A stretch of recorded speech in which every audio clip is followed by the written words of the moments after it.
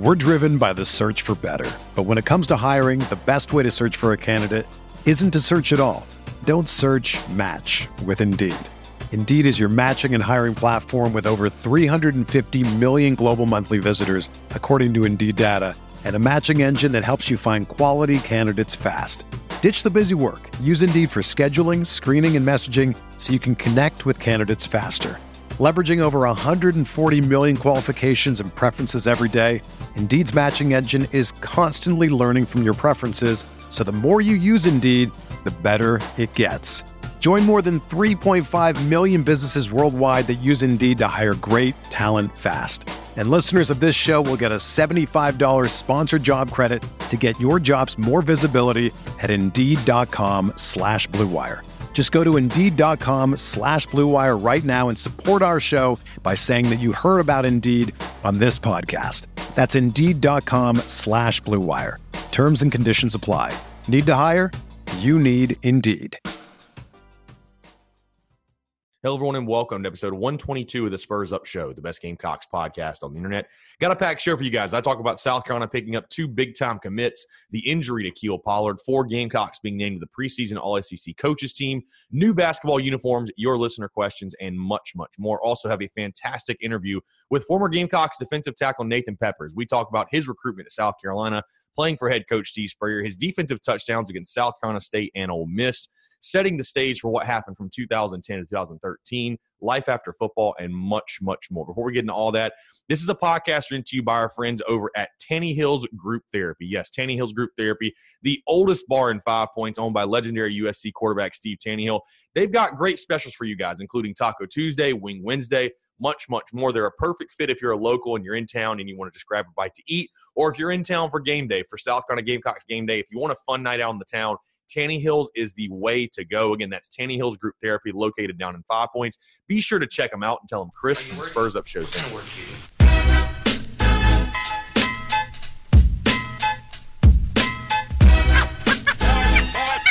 is it you want to do when you grow up?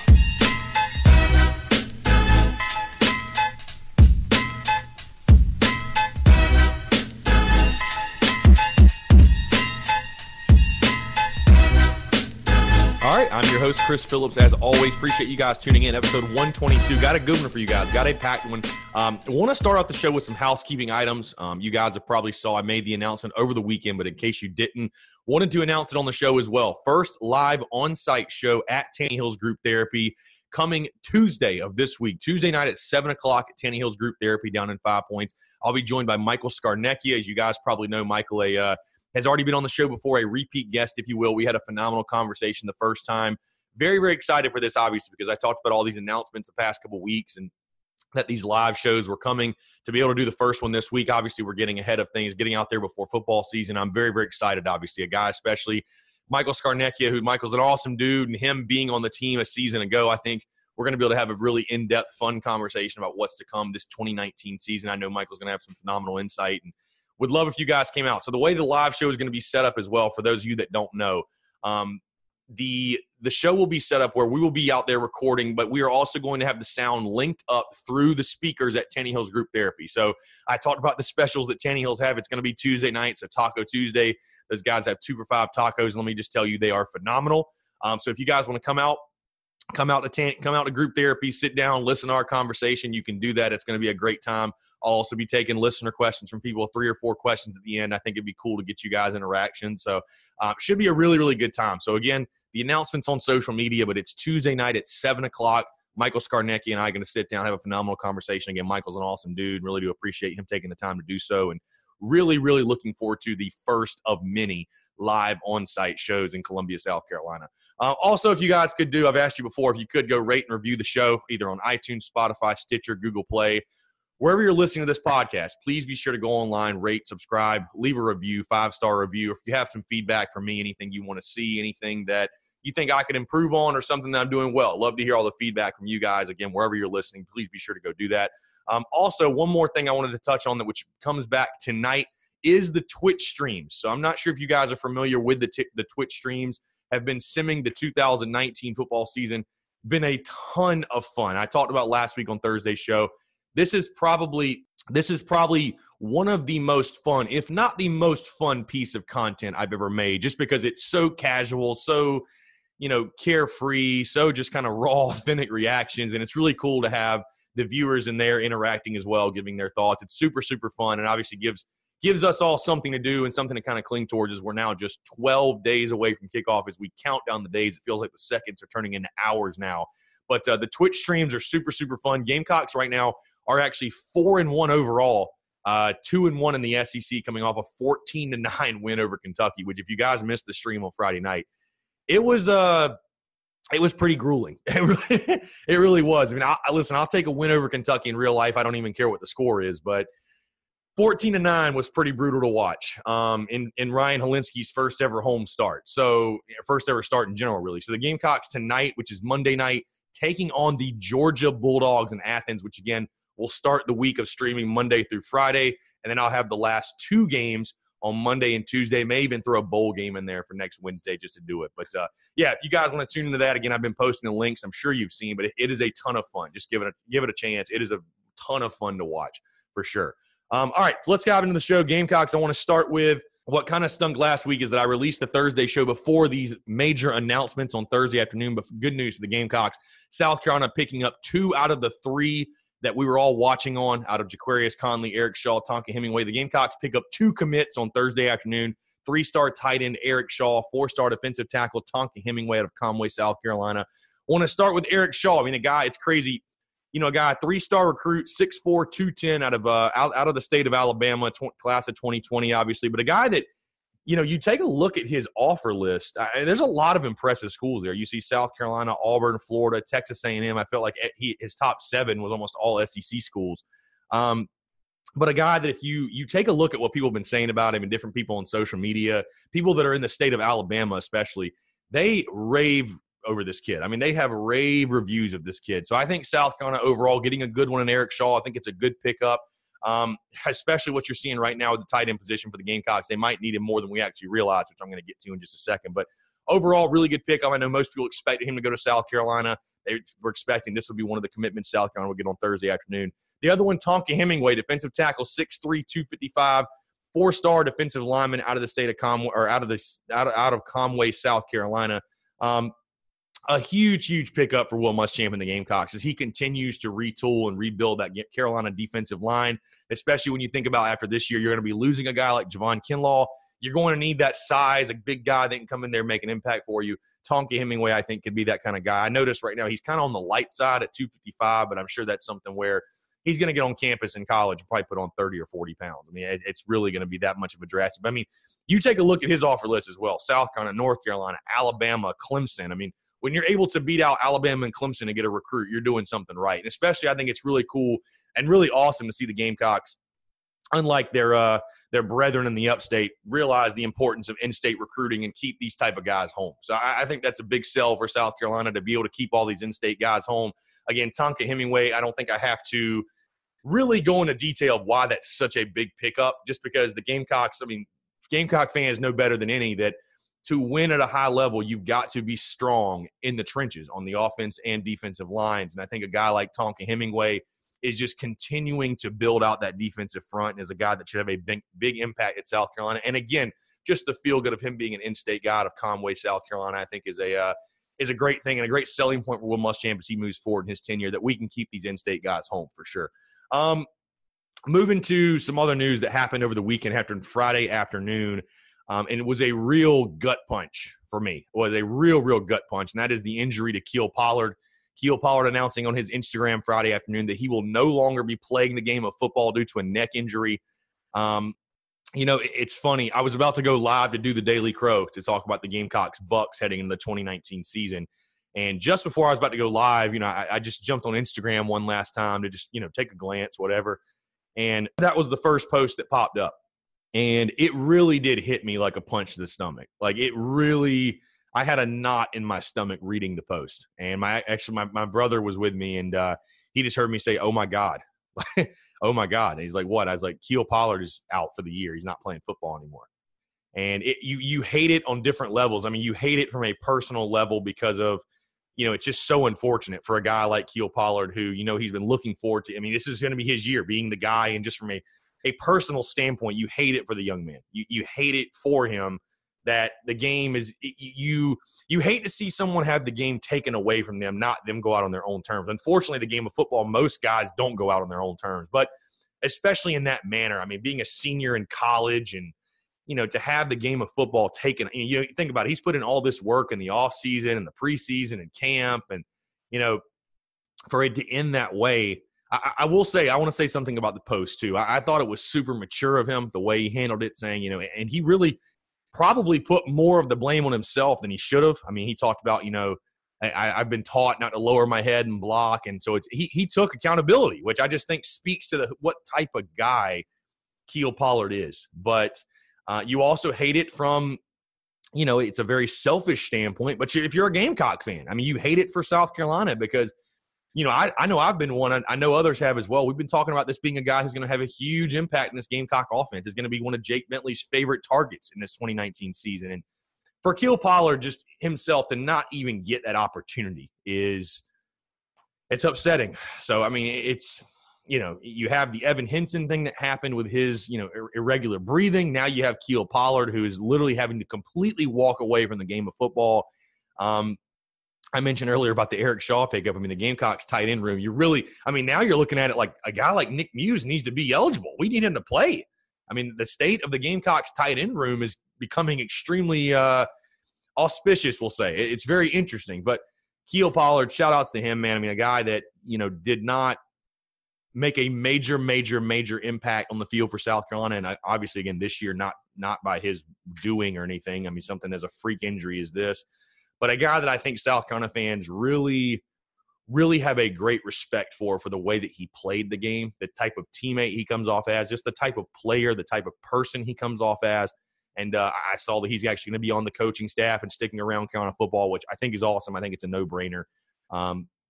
But definitely wish the best for Kiel Pollard. And hopefully he can stick around Gamecock country for a little bit longer because I think would love to see just him stick around. Again, a guy that I think has great character. I think South Carolina fans truly respect, and it's certainly just so unfortunate about what happened with him. Just kind of unfair, but it's like he talked about. There's a bigger plan for all of us. When one door closes, another opens, and when you keep the mentality that everything happens for a reason, then it kind of clears things up for you. But it's hard not to ask why, you know what I mean? So anyway, shout-outs to Kiel Pollard, an awesome Gamecock, and somebody we'll definitely be following along with. Glad to see he's still going to be in Garnet and Black, if nothing else, on the coaching staff for South Carolina. Want to talk about this as well. 4 Gamecocks named to the preseason All-SEC coaches team over the weekend. I believe the poll came out, or the list came out Friday, I think it was. Gamecocks had 4 selections. Brian Edwards and Javon Kinlaw named to the second team. T.J. Brunson and J.C. Horn named to the third team. You know what's funny?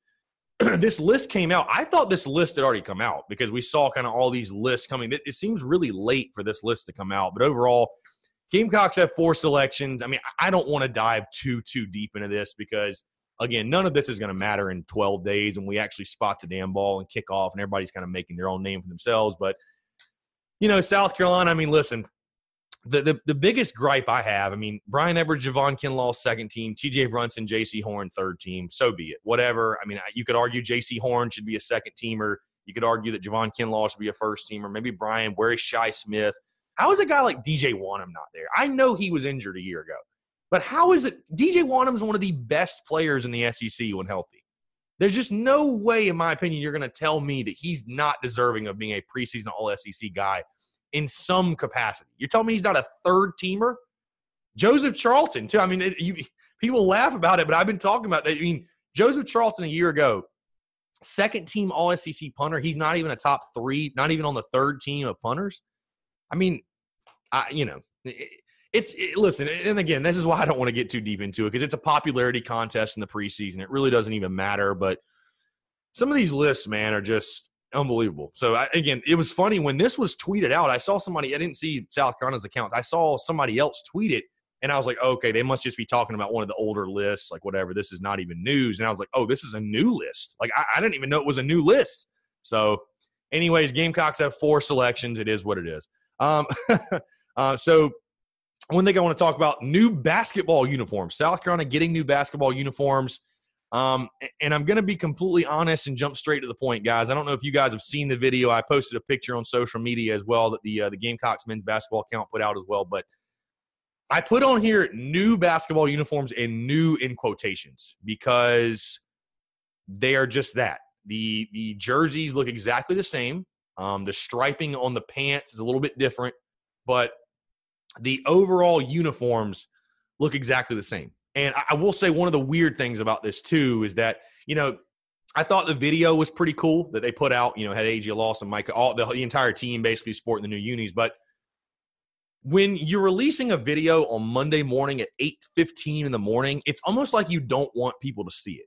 Like, you're almost like trying to post it at the time when the least amount of eyeballs will be on it. If you know anything about social media and the way social media works, and just when people are on the internet, like, you could have posted this video Sunday at 5 o'clock. You could have posted it Monday at noon. Like, to post it at 8 in the morning implies to me like you almost knew what was going to come of it. You knew there was going to be some commentary that maybe you didn't like a bunch.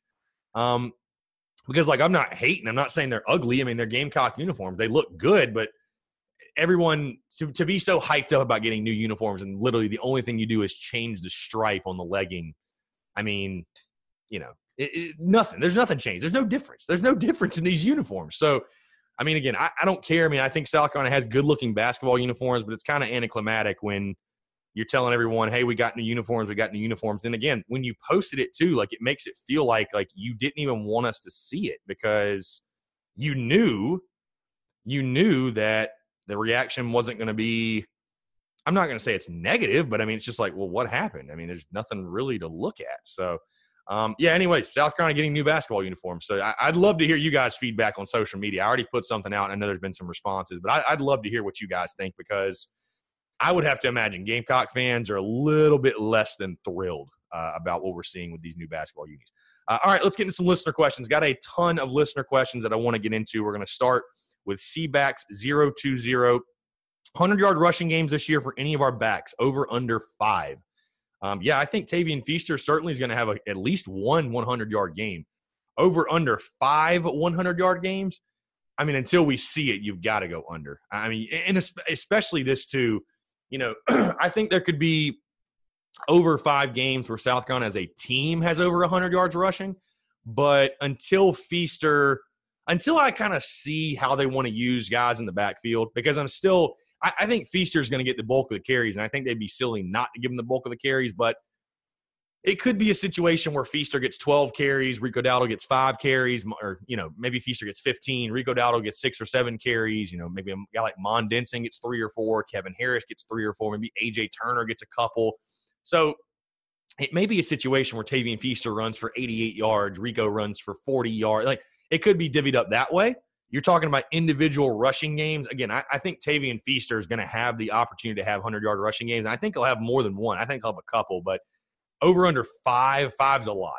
5 is a lot for a team that has not found consistency running the football since 2014. So I would hold off. I would say under on 5 right now. But I think depending on how they use the backs, I think the opportunity is there. BMH321, what's the record going to be? I've already got this on record. Gamecocks 7-5 is my prediction. 7-5 on the season. Real Connor Content, I don't know if I'm saying that right. What do you think is more important for wins, third down defense or red zone offense? That's a good question because they're both really important. I'd say red zone offense. Third down defense is super important, but if you play good red zone defense, you can get away with not being great on third down. Red zone offense, it's like Spurrier used to say, you kick a bunch of field goals, you're not going to win. You especially with South Carolina, when you think the red zone offense, it hadn't just been they can't get in the end zone. They're turning the football over. When you turn the football over in the red zone, it's like a double whammy. You don't get points and you get the ball back. So, red zone, I would say, specifically for this Gamecocks team, I'll go red zone offense especially because I think you can get away with third down defense not being great, even though, again, that's a very important. Red zone offense, in my opinion, I think will be more important. TH3 Moose I Loose. God, y'all have some weird Instagram handles. What position on the offense and defense do you think that we are deep at? Most deep, I'd say offense, probably wide receiver. Defensively, I would probably say defensive line. I mean, just overall defensive line. I think that front seven is pretty deep this year. Sprague_Jack, tight end situation and options. Yes, this is something I talked about. Kiel Pollard being out, Evan Henson is out. You think about a guy like Nick Muse, man. God, you need him to get eligible. you need him eligible. I mean, you look behind him. Was it Travion Kenyon, who's a true freshman? Will register Kyle Markway. I think Kyle Markway will be a solid tight end for you. But, it's running a lot more thin than it was, say, a week ago this time. So I think a guy like Kyle Markway will still have a solid year. I think he can be a really good player for South Carolina. But, yeah, beyond that, man, you'd love to see Nick Muse get eligible because I've heard some really good things about him coming out of fall camp. But, yeah, outside of that, you might have to be playing some young guys. So we'll have to see. E.A. Birchmore, what do you think the realistic ceiling is for Muschamp at Carolina? So just overall, the realistic ceiling for Muschamp at Carolina.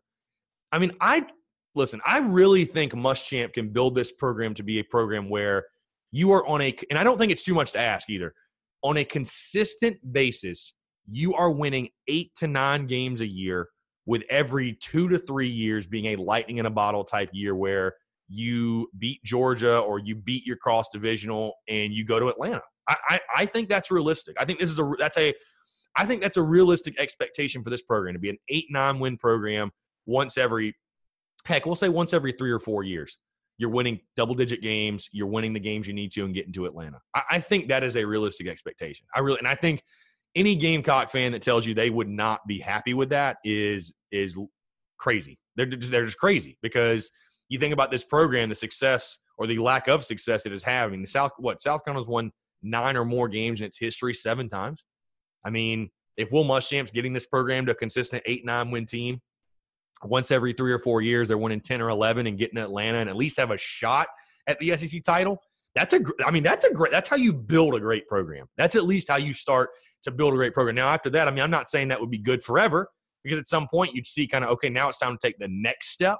But I think that's the step this Gamecock program needs to take is getting to the point where, I mean, listen, making a bowl game is a foregone conclusion. I mean, listen, I'm not going to say that every year you're going to be, every great program at some point is having a 1 down year, or maybe even 2. I mean, outside of what we're seeing in Tuscaloosa and Clemson and Georgia right now.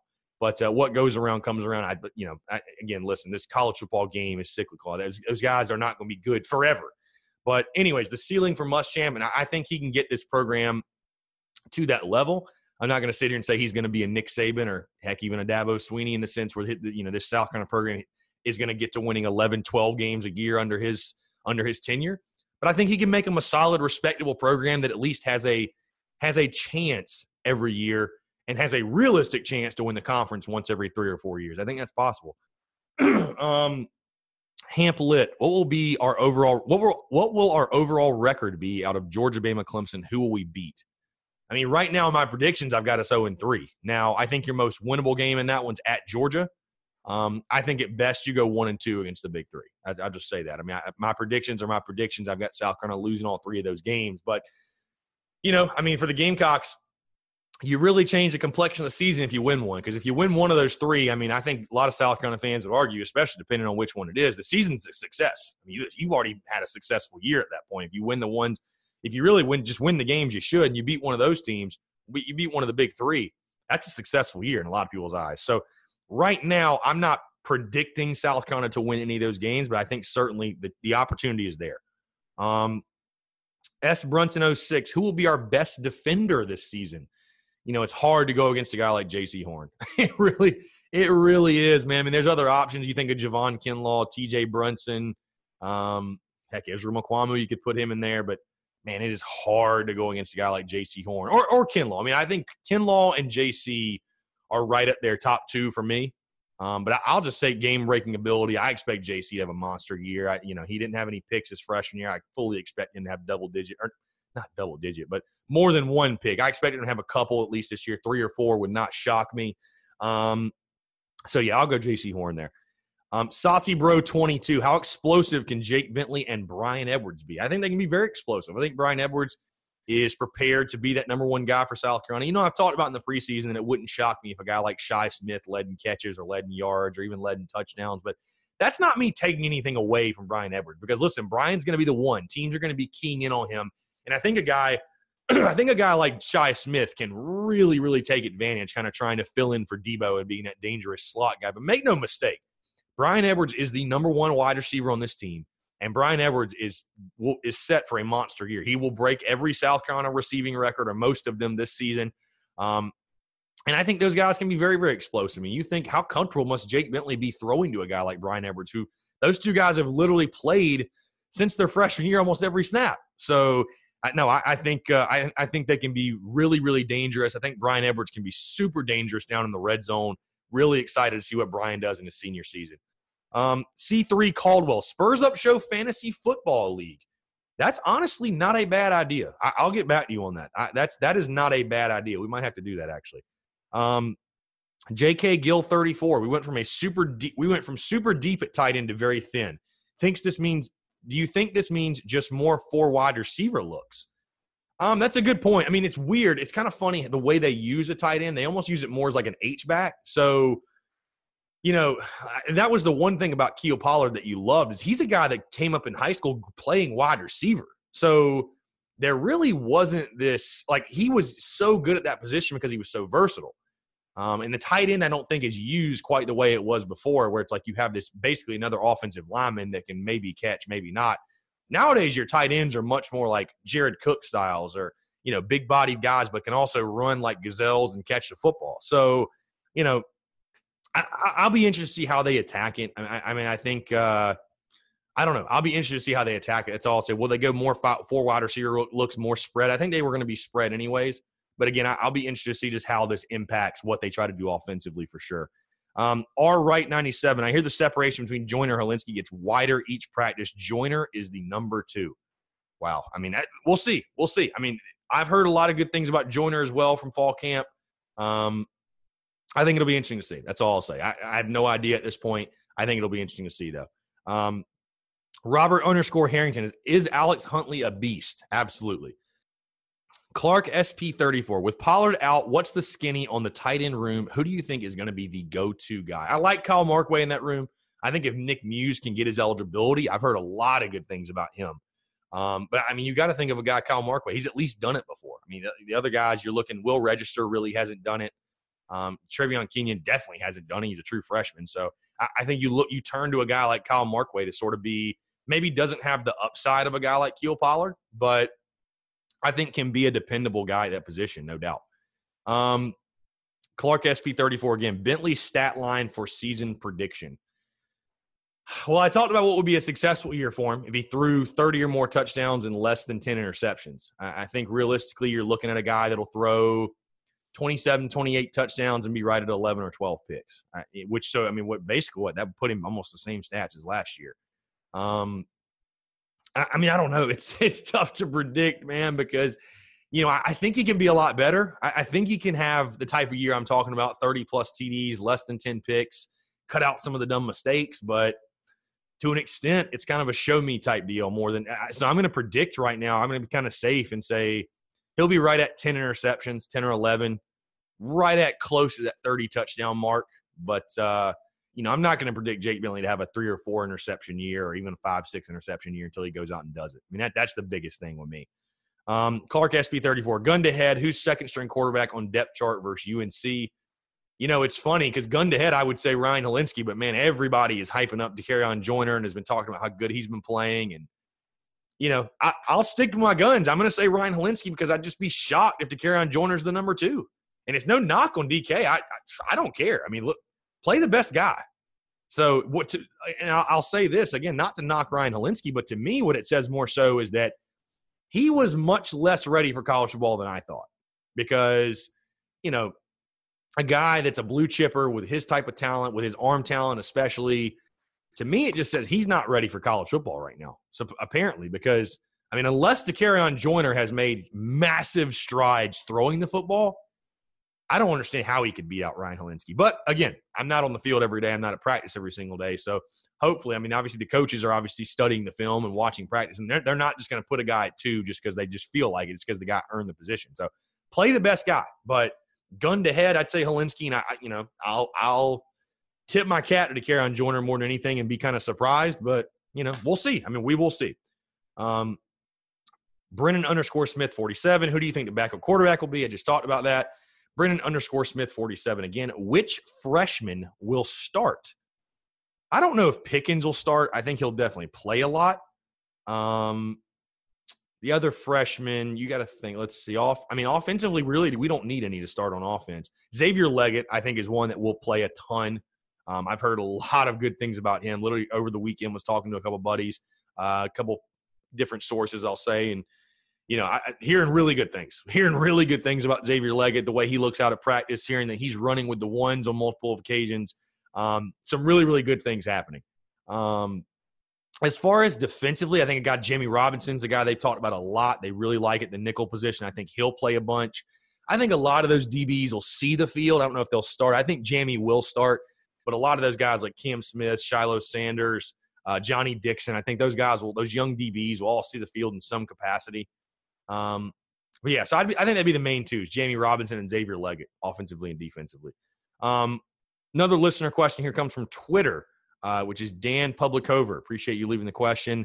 What's going on with Lattimore's Instagram post? Marcus Lattimore, something happened that I missed, or is this strictly inspirational? So if you go to Marcus Lattimore's Instagram account, which I'm doing right now, I know that he's been doing like a lot of posts where it's just a picture of him, black and white, and a lot of commentary, which is cool. But no, Marcus Lattimore is a very inspirational dude, man. Marcus Lattimore is very in touch with himself, and he does a lot of inspirational things. And I think he's just on a journey in life where, he's an inspirational figure. I mean, just the way he battled through injury and the way his career went, now being with South Carolina, there's nothing wrong with Marcus Lattimore. I'm just going to tell you right now. It's just, I think it's purely inspirational for him. So nothing to be concerned about. Obviously, he's still with the Gamecocks. I don't know why you'd be concerned anyways, but and it's just I think it's an inspirational thing. It's funny. His last post was 18 hours ago, and he said it was his last Instagram post. So I don't know. I mean, hey, we've all got our own journeys. Whatever he's trying to do, awesome. I'm just glad he's a Gamecock and doing it for South Carolina. So appreciate all the listener questions, guys. Got a fantastic interview coming up. Nathan Pepper, former Gamecocks defensive tackle, played for South Carolina from 2005 to 2009. And it was really fun. Nathan, an awesome dude, man, but it was really fun talking to Nathan just because you talk about a guy who had a roller coaster of a career. I mean, you talk about injuries from big plays that almost didn't happen to big plays that did happen to getting injured on a big play to being, just all over the place. But overall, a fantastic guy, a fantastic Gamecock, had a phenomenal career for South Carolina. One thing that I didn't know that I mentioned in the interview, he was the first ever Gamecock to play in 4 bowl games, played in 05, 06, 08, and 09. First ever. So I think a really, really interesting stat. But overall, Nathan, a fantastic guy, fantastic interview, brought to you by our friends over at SeatGeek. SeatGeek, the best ticket buying app by far, the only ticket buying app I use, and the only one that I would recommend. Guys, we are just 12 days away from kickoff. I'm begging you, if you need your Gamecocks football tickets to the UNC game, if you're going to Charleston Southern, maybe Alabama, Clemson, Georgia, wherever, you need your tickets to South Carolina football, SeatGeek has got you. They've got a great ticket rating system where they rate the tickets for you based on the type of deal you're getting. So they make it super simple, super easy. They do all the work for you. Right now, when you go download the SeatGeek app or go to SeatGeek.com, use that promo code SPURSUP. You're going to save $10 off your first purchase. I have people ask me, Chris, I've already got a SeatGeek account. I can't use the promo code. It's so simple for you guys. I'm going to give you literally the secret, the key. Go to your SeatGeek app or go to SeatGeek.com, especially if you already got an account. Go make a new one. Create a new email. Create a new Gmail. SeatGeek, I don't know how they're not going out of business at this point, me giving away this secret. But go create a new email. You can go into SeatGeek, sign up with that new email, and bam, now you have a new account. You can use the $10 off. Think about it, especially if you're going to a Gamecock sporting event. I don't even want to leave out the others because school is actually starting up this week. I know women's soccer has a game at Stone Stadium. All the other fall sports are going to be getting underway within the next couple of weeks or so. You want to get your tickets to a Gamecock sporting event, why not use a Gamecocks promo code to save some money in the process? Again, like I talked about, SeatGeek, they do all the work for you. You know you're getting the best possible deal, the best bang for your buck. Also, if you want to use it for something else, they've got tickets to literally anything and everything from NFL, NHL, NBA, MLB, concerts, comedy club events. It doesn't even have to be sports. Anything you can buy tickets to, SeatGeek has got that there for you. So again, they're the only ticket buying app I would recommend. Go use those guys over at SeatGeek. Again, go download that SeatGeek app or go to SeatGeek.com. Use the promo code SPURSUP, that's SPURSUP, to save $10 off your first purchase. All right, enjoy this interview with former Gamecocks defensive tackle Nathan Pepper. All right, joining us today on the Spurs Up Show is a man that played for the Gamecocks from 2005 to 2009. Over his career, he amassed 80 total tackles, 13 and a half tackles for loss, 4 sacks, 2 interceptions, including 2 defensive touchdowns as well. He was actually the first ever Gamecock to play in 4 bowl games in 2005, 2006, 2008, and 2009. I'm very pleased to welcome to the show former Gamecocks defensive tackle Nathan Pepper. Nathan, appreciate you taking the time, man. It's a pleasure to have you on. Oh, man, thank you so much for having me on, buddy. I appreciate it. Absolutely. So, Nathan, let's kind of go back to the beginning for you because you're a guy hailing from Greenville, South Carolina. You're kind of a local guy, if you will. Just kind of go back to your recruitment, if you will, because I think it's really interesting. You were being recruited by Lou Holtz and his staff, and then you obviously stuck with your commitment during a coaching change when Lou Holtz announced his retirement and Coach Spurrier took over. Just kind of talk about that entire recruiting process and what led you to eventually become a Gamecock. All right. I had a few offers, not many offers on the table. You know, I was from upstate, in the area, and once I started to talk to Carolina, I had a couple of my teammates that were there. Well, one to be exact, Noah Whiteside. We played high school together, so he was already on the team. So he was kind of my main contact person when it came to talking to guys and just trying to figure out how the program was. So I talked with Noah Whiteside a lot, and I just decided to go ahead and commit to Carolina. It was really between South Carolina and Kentucky. And there was a South Carolina guy that moved out to Kentucky, and that was Joker Phillips. So we had a really good relationship with him. And I was really close between going to Kentucky, but I ended up, giving South Carolina the nod. I actually went down to Kentucky for the South Carolina-Kentucky game my senior year in high school. I think Mike Ross came off the bench to win the game for Carolina, and that was kind of the deciding, game that after that game I was like, okay, I want to be Gamecock. So from that point on, I was kind of all Carolina, and I really didn't want it to be any kind of confusion. I just kind of wanted to be committed so I can play my last year of high school and just focus on playing the sport. Well, why was it so important to you because I mean, how the recruiting landscape has changed so much, especially now. But for you, obviously, you stayed with Carolina through the coaching change. I mean, did your recruit or commitment waver at all when that happened, or kind of how did you handle that when the Gamecocks switched head coaches? I mean, I never once was committed to a certain coach. I looked at the school, I looked at the landscape, the atmosphere around the program, and that's just kind of what I decided on. I wasn't too worried about the whole, if Spurrier is coming, is he not coming, and all this stuff was going on. I just wanted to go ahead and get committed and just kind of have a program to commit myself to just begin to get ready to play some college football. For sure. So, and you get to Carolina, obviously, fall of 2005. Very interesting time, obviously, very exciting because, like you mentioned, it is Steve Spurrier's first year at South Carolina. Talk about Steve Spurrier a little bit. What were your first interactions like with him? Well, my first couple conversations with him was all positive. Once he was named the coach, he started reaching out to commits and the recruits that he wanted to keep that was already kind of on the ballot for the Gamecocks. So we talked briefly, spent some time together, spent some time at my high school. He came to the school and all those kind of things, which, I'm sure he did that for all the recruits in that class. So it wasn't too crazy, doing things like that. But the biggest thing was that my recruiting coach stayed on the staff.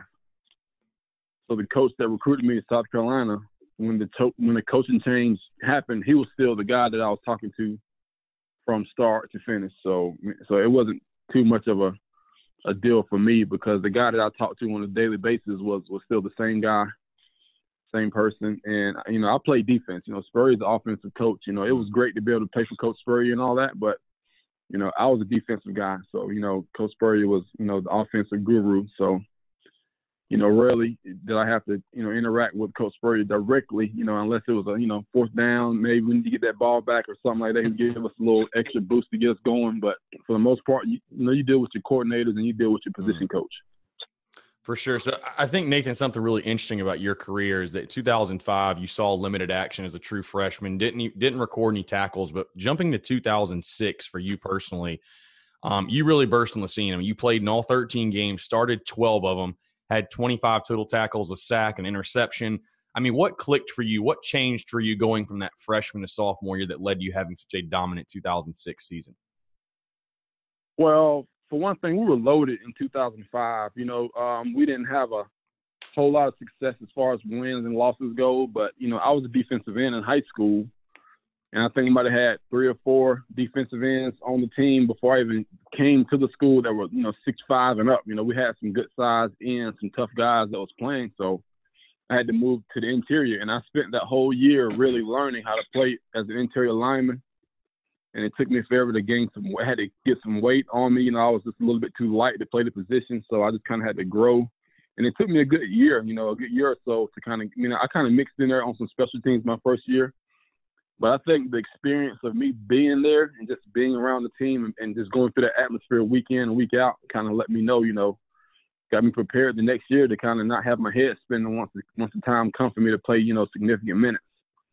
Because I didn't record any tackles. I don't think my first year, but I think I might have had.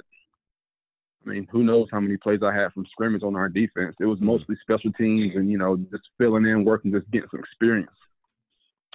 So sure. I can't really say that one thing clicked specifically, but I was older, I was bigger, I was stronger, so I was just ready to play some significant minutes. My sophomore year, and thankfully I was able to contribute to the team.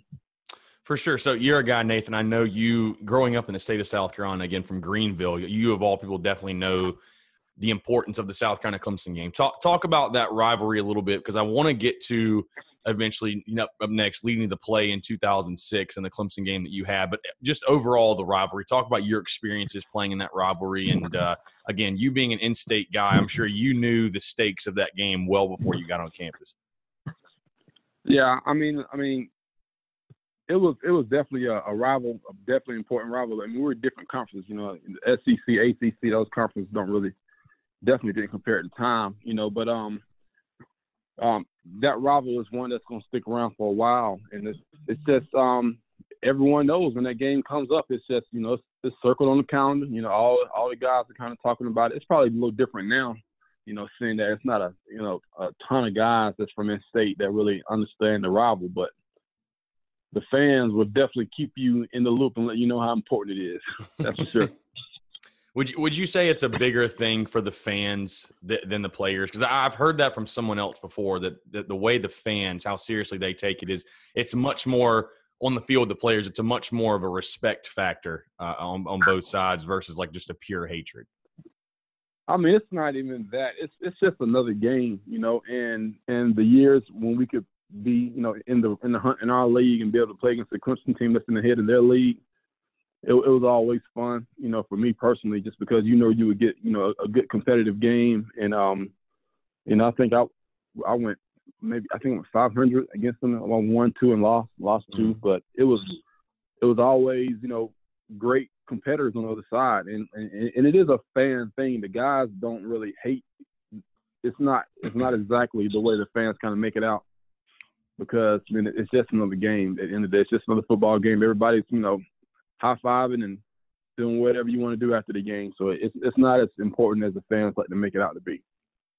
For sure. So I want to talk about that play in 2006, Nathan. The play that, if people have forgotten, you had an interception return, 33 yards. The play when we missed the field goal and we won. Yeah, oh yeah. So won the game, so it didn't matter. I want to clarify that. Didn't matter. But I want to get your take on it, just your perspective. The ball's punched out again. There's a great picture on that field goal that Jad Dean missed. You're actually the main guy in the middle jumping up, trying to block it. So, again, you guys get the win. But just talk about that play. What did you learn from that? I guess looking back now, maybe you have a different perspective on it than in the moment. And, again, like you mentioned, South Carolina won the game 31-28. So, all is fine. But when you look back at that play, I guess what do you take away from it? What did you learn from that? Oh, man, I learned to finish, that going through that was kind of one of the worst plays I ever had. One of the best plays and the worst plays in my whole career down in Carolina. They kind of summed it all up in one.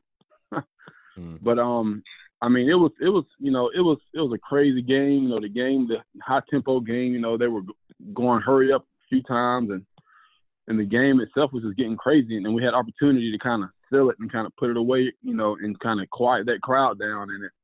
And so I'm in the game and I'm rushing in and I'm thinking, okay, quarterback's gonna throw the ball. Let me just jump up and knock it down. Nowhere in the world I'm gonna catch it. I just want to, knock it down. Let's get off the field, So I go in and jump and knock the pass down, and when I land back on the ground, the crowd is quiet, and I realize I got the ball. So okay, it's time to do something with it. So I take off towards our end zone, and from my view, I've outran the offensive lineman. All I could see was the big guys in the middle kind of giving up. So I kind of relaxed as I saw them relax. And as soon as I relaxed my body, and that's when he comes and he knocks it out of the back of the end zone. And it was crushing, man. It was a rough one. But as soon as that ball come out, I saw it roll out of the end zone, and then they start reviewing the play. I'm just sitting there like, that's a touchback 100%. There's no need to review this one. What was the conversation like with Spurrier on that one? Because something I had forgotten about that I read is that I think he suspended you for the first quarter of the Liberty Bowl, which to me seems, like you said, you guys won the game, so it seems kind of harsh. I mean, what was the conversation like with him after that? Well, it wasn't much of a conversation because we didn't talk at the game. I kind of my defensive coaches left me in the game because the touchback puts the defense back on the field. Mm-hmm. So the coaches left me in the game so that he couldn't get to me because they knew I needed to play the rest of the game. So they didn't want him to get a hold to me after that play. So they left me on the field, and we went 3 and out after that and got off the field. But that gave Spurrier a little bit of time to cool off and everybody a time to just go on to the next thing. So there wasn't much said during the game, but I had to have a meeting with him and all. And there was a few things said. Nothing significant, but it just basically, without saying too much, he just basically told me that our team can't be doing things like of that nature. So it's got to be something done about it. So that's where the suspension came. Gotcha. So again, and it's all positive because South Carolina won both of those games. I mean, which were 2 great wins while you were at Carolina. Going into that 2007 season, again, this one really interesting, Nathan, because I feel like for you'd probably agree, you're off to a really good start. In the South Carolina State game, you have an interception return for a touchdown. And on the play, as you get into the end zone, your knee buckles, torn ACL, out for the season, just more adversity. I feel like in your career it's a common theme of facing adversity and overcoming it. But, I mean, what's going through your head in that play? Because in the moment it's such a great play, but I imagine you feel the leg go, and you probably know it was pretty serious. Well, at the moment, when that play happened, it was – I think South Carolina State might have jumped offside 2 or 3 times in a row because the crowd was just too loud for them. So they jumped – couldn't hear a snap count 2 or 3 times in a row. So we run the same play 3 times, and on that 3rd time, when they finally stay on side and we can get the play going, that's when I get interception. And I'm getting the ball, and this is the year after the whole Clemson debacle, so – I'm thinking, okay, let me get this ball. Let me get in the end zone as fast as I can with no trouble. So let's get in the end zone. So I got in there, and as soon as I stopped, it buckled. But I didn't think it was serious at the time because it just felt like, I just like tripped a little bit, or I just just gave in a little bit, and I lost my footing. That's how it felt. It didn't feel like it was bad at all because it didn't hurt. So fall on the ground, all the guys come and dog pile, all celebrating, and then it's time to get up, and I'm like, oh, something is wrong. Something is wrong now. So I get up, and the guys pull me up, and I try to walk, and then that's when I realized, like, oh, now this is serious. This is serious. So that was the end of my season, 3 games into the year. So, and luckily I wanted to say you got the medical red shirt, which was, huge news for you, huge news for South Carolina. But walk me through kind of the rehab because obviously with a torn ACL, I know it's very tough rehab. I mean, what was that like for you? And I guess just how were you able to overcome that? Oh, well, the medical red shirt thing wasn't even a question at the time because, I mean, we all kind of knew what the rule was at that time. It was, it was 3 games or like 30 or 35% of the season or whatever it was. But, I mean, we all knew I hadn't played, enough games anyway. So the medical was kind of guaranteed as soon as we found out it was actually torn. But the rehab was an ongoing process, man. I stayed in school year-round. I didn't go home for Christmas.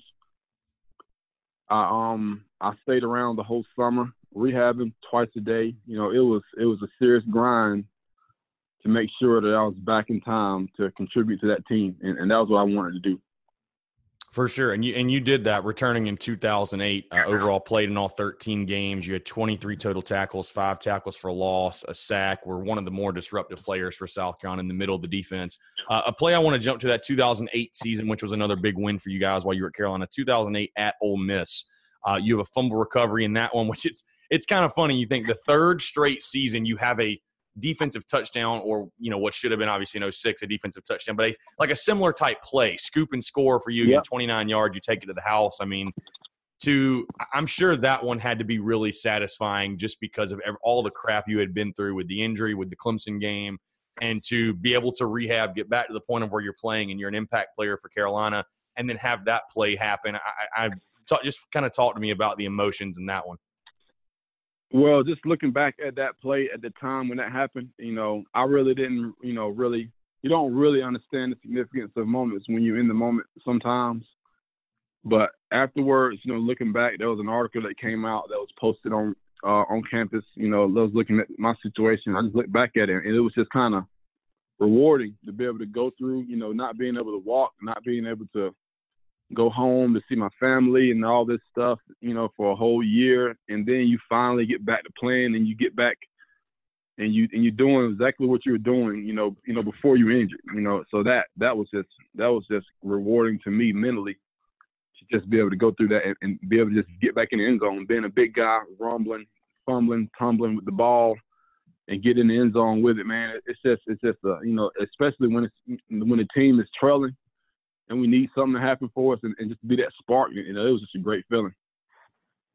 For sure. So I mentioned Nathan at the top of the show. You were actually, and I didn't know this beforehand, you were the first ever Gamecock to play in 4 bowl games. Like I mentioned, 05, 06, 08, and 09. When I read off that stat, I mean, what does that mean to you? Because, again, that's something I didn't even know, but reading up on you, first ever Gamecock to play in 4 bowl games. I know they all didn't go the way you wanted, but I'm sure – that's another thing where it's like when you're in the moment, you're not thinking about it. But looking back at that, I mean, how proud are you of that accomplishment? I think you were also part of the group that really laid the foundation and set the stage for what we saw 2010 to 13. Well, that time was important, but they actually mentioned that to me, prepping up during bowl practice. Before the bowl game, they told me, like, I would be the first player. I said, hey, wait, I've got all these injuries going on. Let me get to the game. Let's talk about this after the game, because I have all kind of issues going on. I just want to get through the season. But when they did tell me that, I was shocked. And my first response was, wow, that's sad. I said, wow, that is sad for us for this to be the first time. And then since then, there's been more and more players that's been doing it, and I'm just glad that we've come beyond that. Because it's kind of crazy to sit there and think, like, this is the first time out of all the great players, all the great teams that's come through here, that there's one guy that's been able to play this amount of – it was kind of mind-boggling, but at the same time, it's like our program has got to keep building. It's got to keep on coming, and we have since then. I always like to think that we were better than we are now then, but just looking at the whole picture, these guys that they got now are some good guys. We got a good team, I think. For sure. So looking back, obviously, I want to talk about 2009, the Ole Miss game. I don't feel like you can talk about that year without that 2009 Ole Miss game, the birth of Sandstorm, if you will. Just from your perspective, Nathan, talk about that night. I mean, was that the craziest game you played at Williams-Brice Stadium? And do you feel like that was kind of the signature win that took the Spurrier era to the next level, if you will? I mean, that was a great game and a great win. We prepare and we expect to win stuff like that. So when we do lose those big games, it's like a surprise, But when we win the big games, that means everything went like it was supposed to. How we rehearsed, how we prepared, it went like it was supposed to. So we're not really surprised when we win those kind of games. You know, the ones that we get surprised on are the blowouts. The blowout games are the ones you're like, what happened here? But when you prepare and you scout the team you're playing against and you look at the film and everything happens like it's supposed to, that's when it's gratifying. That's when it's a great, you know, just a great day for us all. But being that they were, I think they were number 6 or I'm not sure they were ranked, but we don't really look at those things because when we play, every SEC opponent we play is a big game to us. And if the opponent is highly ranked, you know, it's great. But if the opponent is not highly ranked, it's going to be a tough team you got to face. That's the beauty of our conference. You know, we've played many unranked teams that could be definitely in the top 10, depending on, you know, the way the chips fell. You know, because oftentimes we would just beat ourselves up in our conference. We just, you know, you having 2 good teams and somebody's got to lose, so then you'll fall in the rankings. You know, but every week it's a tough game, no matter who it is. You know, the Vanderbilts are tough, the Kentuckys are tough, the Ole Misses are always tough. You know, these teams are going to be tough in this conference, and that's why I love our conference more than anything. But again, that was still a huge win for us. You know, with them being ranked, and with how the defense came out and played. You know, a lot of things fell into place that night, on that Thursday night, and it was a great one. It was a great time. No doubt. So I wanted to ask you about as well, Nathan. You were part of the Goon Squad defense, and you were really on those teams that started the Goon Squad defense. Just talk about kind of sort of where did that come from for you guys? Like where did that start, I guess, and then how were you guys able? I feel like you guys really used it as fuel to the fire, if you will, and really embraced being the Goon Squad defense, and it certainly paid off while you were at Carolina. Man, those young guys started that when they came in. I'm just telling you, I wasn't really a part of that. I went with it and I was there, but that was kind of a movement in the wave of guys we had coming in. You know, we had guys that kind of wanted to make our units. You know, they gave us a title, they gave us a little bit more to play for, and you know, I was just one of the older guys that kind of kept us in line, kept everybody kind of focused. But those guys came in with the Goon Squad, you know, kind of wanted to make us the Goon Squad. You know, we had guys like DJ, that was really young then. I can't remember. You know, Antonio was young. You got other guys playing on the back end of our defense that were really young, and they were starting to get a little bit more swag about what we were doing. You know, and they kind of brought a different way than how we were used to. But you know, we all kind of met in the middle and just started to just get better and better, and it started to show in the field. And then they started to build that trend. And then once the other guys started to come in behind them, it just started to make South Carolina defense a problem. You know, just kind of how we were always a tough defense as a unit. You know, we had great linebackers, great defensive backs, great linemen coming through, but we just started to really put it together after that moment. So a game I want to jump to, your last game at Williams-Brice Stadium, Nathan, the South Carolina Clemson game 2009, the first of a 5-game winning streak over the Tigers. Talk about just, you know, how satisfying it was for you, again, after everything you had been through in your career. You're capping off a really, really solid senior season. Just talk about what the emotions were like for you guys to get such a huge win over Clemson, and that being your last game at Williams-Brice. Well, again, you know, we watched a lot of tape on Clemson, and we knew we could handle them up front for sure. And we knew they had some weapons around us, you know, on the outside, on the back end of the defense, and on the receiver units, and the running backs were nice. We knew that if we could stop the run and force them to pass on the ball, that we would be able to have a good time with them, you know. So we came out, you know, thinking we're gonna stop the run first. I forget about the return game. Mm-hmm. To not let them affect the game returning in returns, because I think they had Spiller, which was, you know, track speed guy on the back end, returning kicks for him. So we said first point was to not kick the ball to 28 down the middle, because he will return it. So, you know, we listened to the coaching on the first play of the game. We kick it down the middle to him and let him return it for a touchdown. So we started out 0-7. You know, so it's a lot of these plays you'll never forget. But that was just the beginning. And I'm not sure how many points they scored that day, but we knew from watching them and just, you know, from that moment on that there wasn't going to be many other points scored in that game, you know, because we just came ready to play. The guys we all wanted to get that win that day. And, you know, the weather was right. Everybody was just feeling really good about it. And, you know, we set the tone and just kind of really went after them and got the win. And since that, you know, from that game on, they kind of, those guys, like I said, that young group of guys that came on that team that year, mixed with some of the older guys, you know, like the Travian Robertsons and those guys, like and the Devin Taylors, the guys that had been around a little bit, you know, that young group of guys that come through that with that wave, it kind of puts that group on to be a great group. You know, with Stephon Gilmore playing with us, you know, he was really young at the time, but he was dynamic from day one. You know, he was just dynamic, great player, just great attitude. Everything about him was good, you know, from day one. You know, and we all kind of figured he would be a special guy, for sure.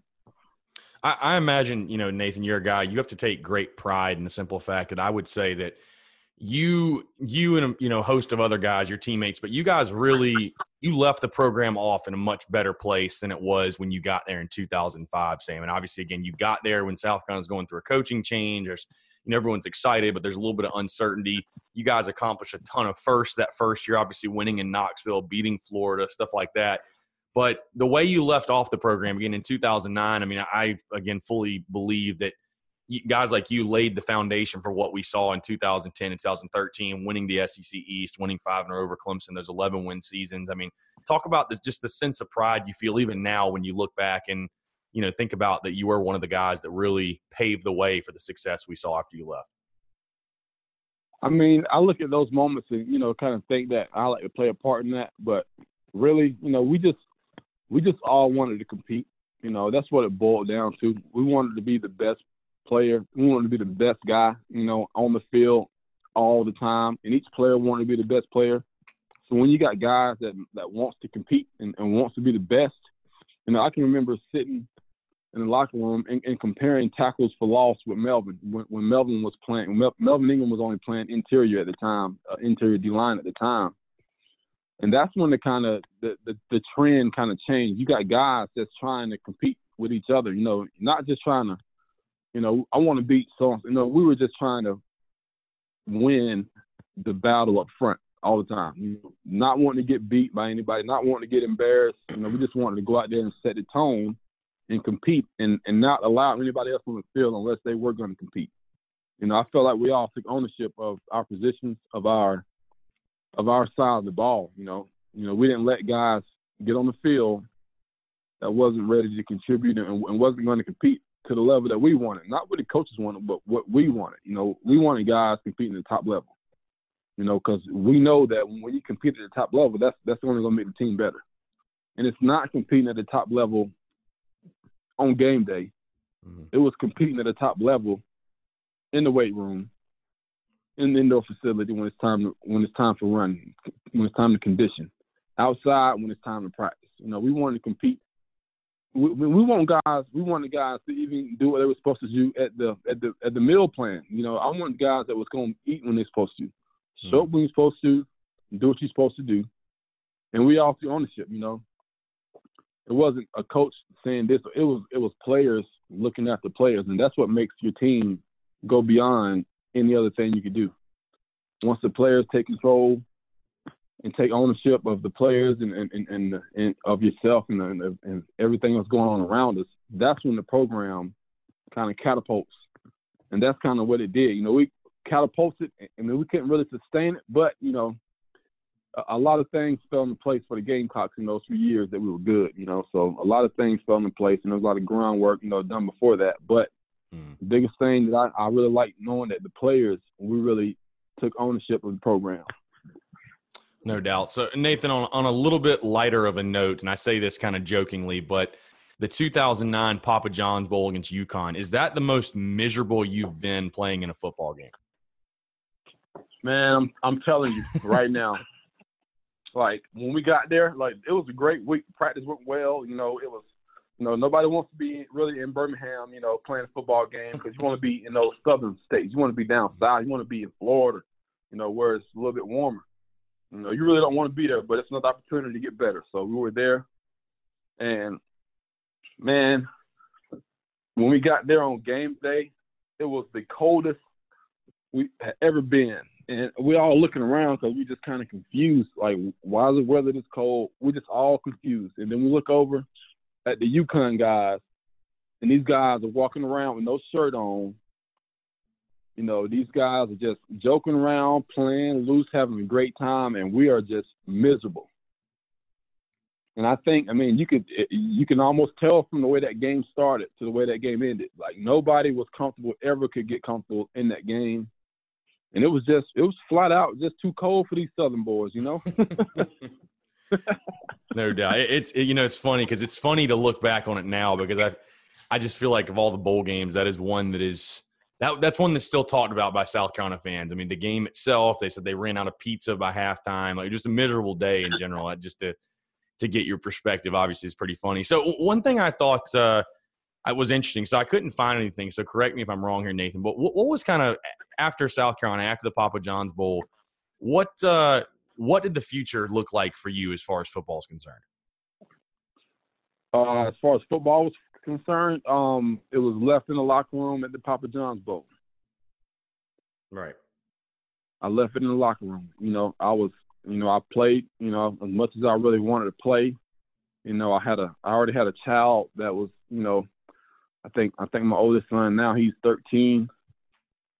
So he would have been, I think, 3 or 4 at the time. I was ready to just be done with the game, you know, because I left, you know, I left everything sitting right there, everything, you know, I didn't even come back for the combine, the pro day. Mm. I was really just ready to begin the rest of my life, you know, because I was more than a football player. You know, I just wanted to be with my family and just move on with life, you know, because you get a lot of guys that, and you still see it now, a lot of guys that just get stuck in that lifestyle, which is a great lifestyle to be a football player, especially on the college football team. You know, they kind of roll the red carpet out for us, you know, all the time. So that's kind of a lifestyle that it's really easy to get used to. So I was, you know, I know I had been through a lot of injuries, so I really knew that a pro career was kind of on the back burner for me. And I knew that every moment that I spent focusing on football, I was taking away from my son that was growing up and you know, and eventually becoming a man now, which he's getting ready for high school football now. So I was just anxious to get home and just be with my family. What's it like, you know, I feel like it's interesting now with everything we know with the, you know, the CTE stuff. There's people feel certain ways about football. Obviously, you're letting your son play football. What's it like being a football dad now for you? What is that experience like? Well, it's you just definitely have to worry. I don't worry about all that kind of stuff as far as the injuries and the head stuff, just simply because that the game has made so many strides towards, you know, the technology for keeping the guys safer, you know, with all the pads. They just surrounded by pads these days. You know, I've been through a few years of little league football, rec football, and all this stuff, so I get to see it up close. And you know, I'm a huge person about football because football it helps young men and young boys shape their lives to be great citizens and great dads.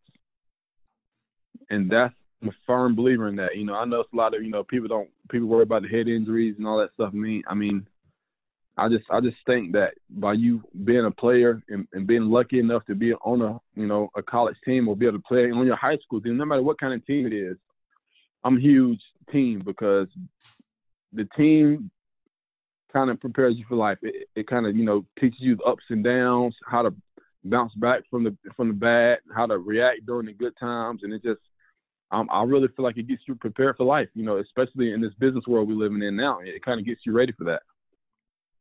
For sure. So I want to talk some current day Gamecocks, Nathan, because I think what's interesting, I want to get your perspective on it. You were a guy in your own right that was a dominant force inside for South Carolina defensive tackle. I want you to talk about a guy, Javon Kinlaw, a guy that South Carolina is going to be depending on. Huge dude. I mean, he's a force. A lot of people are saying he could be a first-round NFL draft pick, at least the second round if he has a good year. Talk about his game. What do you see from him? What do you like from him? And what do you just think about Javon Kinlaw's game overall? I mean, just watching him and watching how his body has evolved from the day one since being a recruit to the day he finally stepped foot on campus. You know, his body has changed so many ways.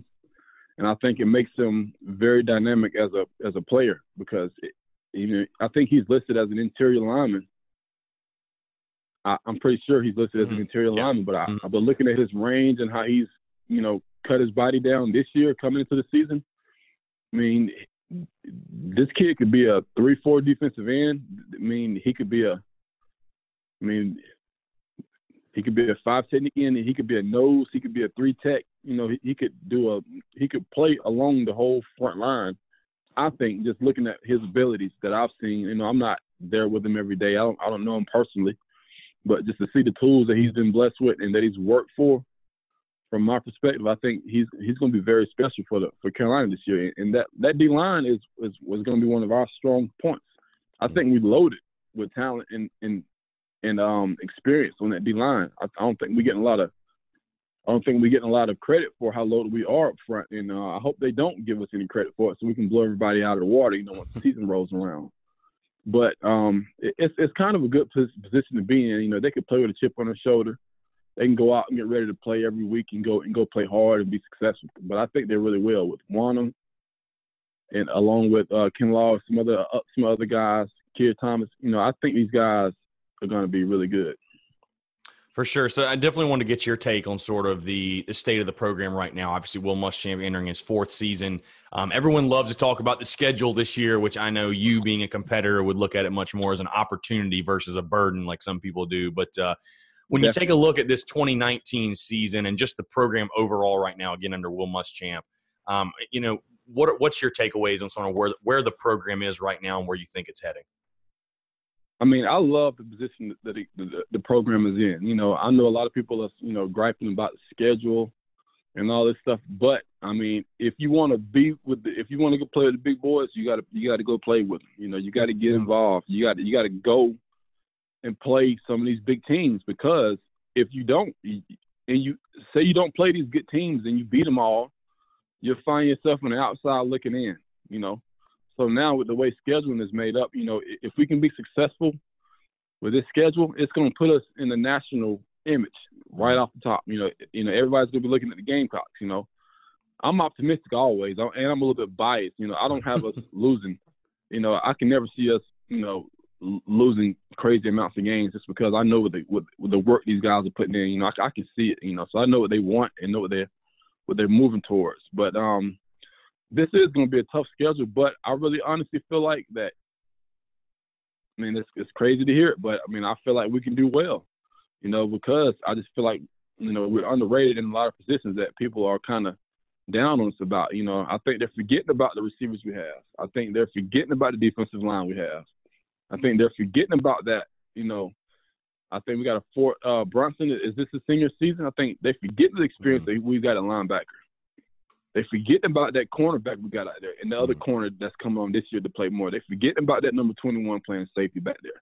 I think people are forgetting about what the Gamecocks can do, and I love it. I love it. For sure. I think I'm ready to run through a brick wall now, no doubt. 13 days. I'm just telling you, I'm a football dad now.